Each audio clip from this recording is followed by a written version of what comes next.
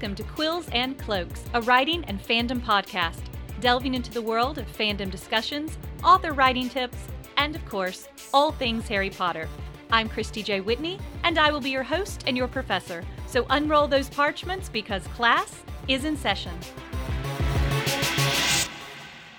Hello, and welcome to episode 11 of Quills and Cloaks, and I'm very excited about today's topic, which is the idea and the theory that perhaps Severus Snape was sorted too soon. Now, this theory or this idea comes from chapter 33 of Deathly Hallows called The Prince's Tale, which is incidentally one of my favorite chapters in the entire book series. And we see a conversation that happened between Dumbledore and Snape at the end of the Yule Ball. Now, the conversation revolves around the Dark Mark, which has been growing darker on the Death Eater's arms, and whether or not Snape himself will run away if Voldemort calls him, like Karkaroff is obviously planning to do. The conversation begins with this, and then it ends with Snape's reply to Dumbledore by him saying, "No, I am not such a coward." "No," agreed Dumbledore. "You are a far braver man than Igor Karkaroff. You know, I sometimes think we sort too soon." He walked away, leaving Snape looking stricken.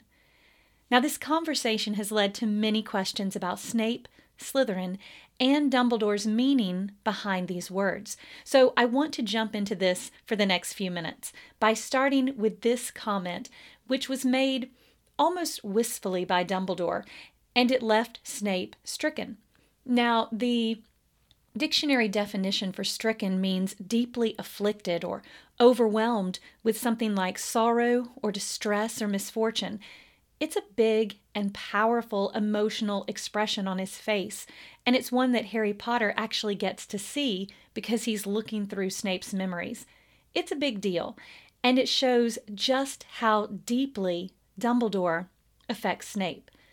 Now, many people have wondered if Dumbledore, who we all know was a masterful manipulator himself, if he really thought that Snape was capable of being in another house, perhaps even Gryffindor by this context, or if he was just playing Snape to further Snape's loyalty to him. Whatever the case, bringing up the idea that Snape could have even had a possibility of being in Gryffindor could have meant an entirely different life and future for Severus, one where he might have been able to be around Lily more, one where he might not have been so easily seduced into the realm of Voldemort and the dark side by junior Death Eaters like Mulciber and Avery. What is his path at 11 years old? And could it have taken another direction? I think based on this scene here and Snape's reaction, we can safely assume that all of this must have been racing across Snape's mind at this moment, based on that stricken expression that he has on his face. Which, of course, leads to the question of sorting children who barely know themselves into a lifelong house at the tender age of 11. Now, some have even suggested that it would have been smarter to allow the first and second years to maybe live together and then wait until the third year to do the sorting, which would have given them more time to interact with each other and get to know each other. Would that have worked in a setting like Hogwarts? I'm personally not sure based on just the way that it was set up in the books, but that is a discussion for another time. Today, we're specifically looking at Severus and how he fits into Dumbledore's statement. So the questions I have are, was he sorted too soon? Could he have been in another house? And if so, which one? Was he destined for Slytherin no matter what? Or does Snape truly fit into the house that the hat gave him? So I posed this question to my followers on TikTok, and I received a lot of very thoughtful replies. And it seems that the answers were really all over the place, not just from Gryffindor responses, but also Ravenclaw and even Hufflepuff as well. And there were many that said that Snape is exactly where he was supposed to be, in Slytherin. So I want to break them down for a moment. Let's start with Hufflepuff. Now, loyalty is the number one Hufflepuff trait, and of course, we know that Snape is definitely loyal and committed. But this is also a prized trait in Slytherin as well. And yes, he does have deep emotions and he does have heart, as Hufflepuffs do. And he is also very hardworking, which is something that Puffs value. But I believe all of those traits could also fit into all the other houses.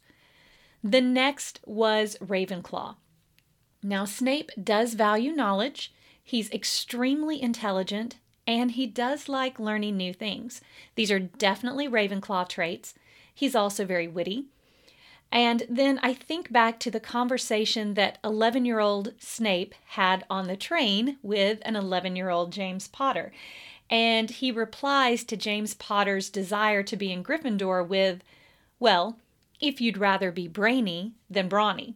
So clearly, Snape does value the use of brains in thinking through a situation before just acting on one. But I'll say more on that in a moment. We also must ask ourselves, though, why does Snape value knowledge? Why does he like learning new things or inventing new things like spells? Is it for the sake of knowledge itself, for being the smartest person in the room? Or does he have a purpose and a goal behind it? That ultimately is our separation, I think, between Ravenclaw and Slytherin. So next up is Gryffindor. And I think for this, we have two main arguments.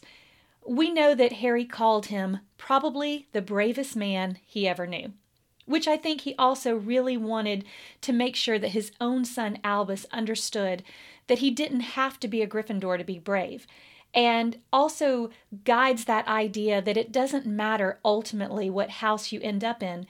You can embrace and display all the qualities and traits of all the houses, and all of us have that potential, which is an important word given to us in the books. And I think we all know that's true, that you aren't ultimately defined by just one house. We all have abilities and potential for all of these qualities in all of the houses. Even though I do think we have a dominant personality, it doesn't mean that we aren't a little bit of all of them combined. I think that's very true. So the next is in reference to coward, the word coward in the book, and how personally Snape takes being called a coward. And understandable. I mean, especially when Harry brands him a coward, having no idea how many years Snape has risked his own life and put himself directly in danger for Harry himself. Of course, we know that Snape was not a coward, but was he always that brave? Did his mistakes and his poor choices change him into a brave man? Did he learn how to be brave? Or was bravery always inside him? Of course, setting his bravery aside for a moment, is there anything else that would have caused the hat to put him in Gryffindor over Slytherin? Was he arrogant or extremely confident?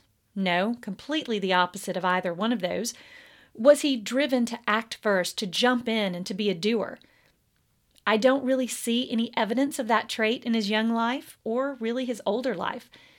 Did he have a strong moral code? Was he chivalrous? Did he stand up for what was right? I don't think he did as a youth, but neither did James and Sirius, if you come to think about it. As adults, of course, they all changed. Is Snape impatient? Does he act without thinking things through? No, I don't think we can say any of that about Snape. And these are very typically Gryffindor characteristics. So really, when you look at his inner core and his instinctive reactions to things, none of it really fits Gryffindor apart from his bravery and his courage and his desire to right what has been wronged. So while we are definitely seeing a lot of characteristics and elements from the other three houses in Snape, I don't really see one that predominantly fits him yet.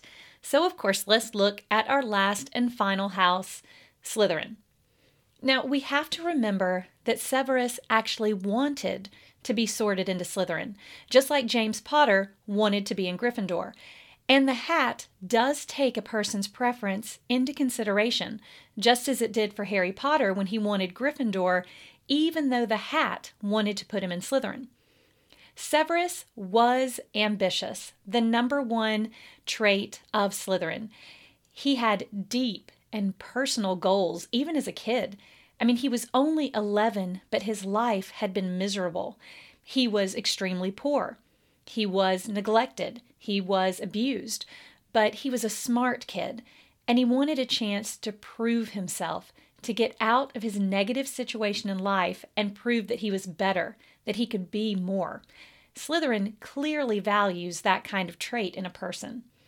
Now, James Potter's only reason that he wanted to be in Gryffindor, at least that he states, was that it was the brave and noble house. In other words, he saw it as the cool house, the popular house, the one that everyone should aspire to be in, the glory, the honor. But Severus Snape has more complex desires for his particular sorting. What are the other traits of Slytherin? Cunning? Definitely. To come up with clever ways to accomplish your goals. Snape certainly did that. He didn't dive into action blindly. He calculated things. Resourceful. Yes, Snape was definitely resourceful. He came to Hogwarts with absolutely nothing. Zero but his own brain and his skills. Snape ended up in Slughorn's Slug Club. He was inventive. He was innovative. He was hardworking. He was an excellent student. He had no reputation or family to lean on, meaning that he worked even harder than his pureblood housemates to get what he wanted. And don't forget that he did succeed Slughorns as the potions master and was the youngest ever professor at Hogwarts at just 21 years old. His actions always had a reason behind them. They were a means to an end. He sees everything as a way to accomplish his goals, and he's driven and determined. He thinks first, he weighs his options. Definitely more Slytherin ultimately than Gryffindor. Unfortunately for Snape, his weaknesses, his desire to be accepted and to prove himself, eventually caused him to diverge down a dark path for a very long time. And we all know it caused many tragedies before he eventually chose another path. But if you look at all four of these houses together, and you're trying to decide ultimately, should Snape have been put in a different house, for my personal opinion, and this is just strictly my opinion, I do think that Severus was both destined for Slytherin. I also think he wanted to be in Slytherin. And I do think he most closely fits the traits of Slytherin. But again, he is our ultimate example in the books of the fact that just because you are put in one house does not mean that defines you. That might be part of your instinctive behavior or what drives you, but every person demonstrates traits and personality characteristics from all four houses. We know that you can't just pigeonhole someone into one particular house. And Snape, above all other people, showed that. He showed the hardworking and loyal Hufflepuff.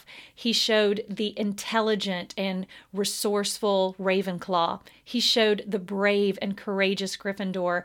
And of course, he showed the ambitious, cunning, and driven Slytherin. And while that drove him mainly, he is a little bit of everything. So at the end of the day, my answer to this question is I do think our potions master is in fact in the correct house as Slytherin. And I think that had he been in any other house, he could not have helped the Wizarding War as much as he did. And although, unfortunately, being in this house also caused a lot of wrong on his behalf, ultimately, he set things right in the end. Now, you may have a completely different view on where you would place Snape in The Four Houses. And if you do, I would love to see your comment below on my YouTube channel, or you are always free to leave a comment on my TikTok. This is not the absolute and definitive answer. It is merely my opinion based on what I know from Snape in the book series. And hopefully, I've at least brought out some interesting points to consider. So that is all for our episode today on Was Snape Sorted Too Soon?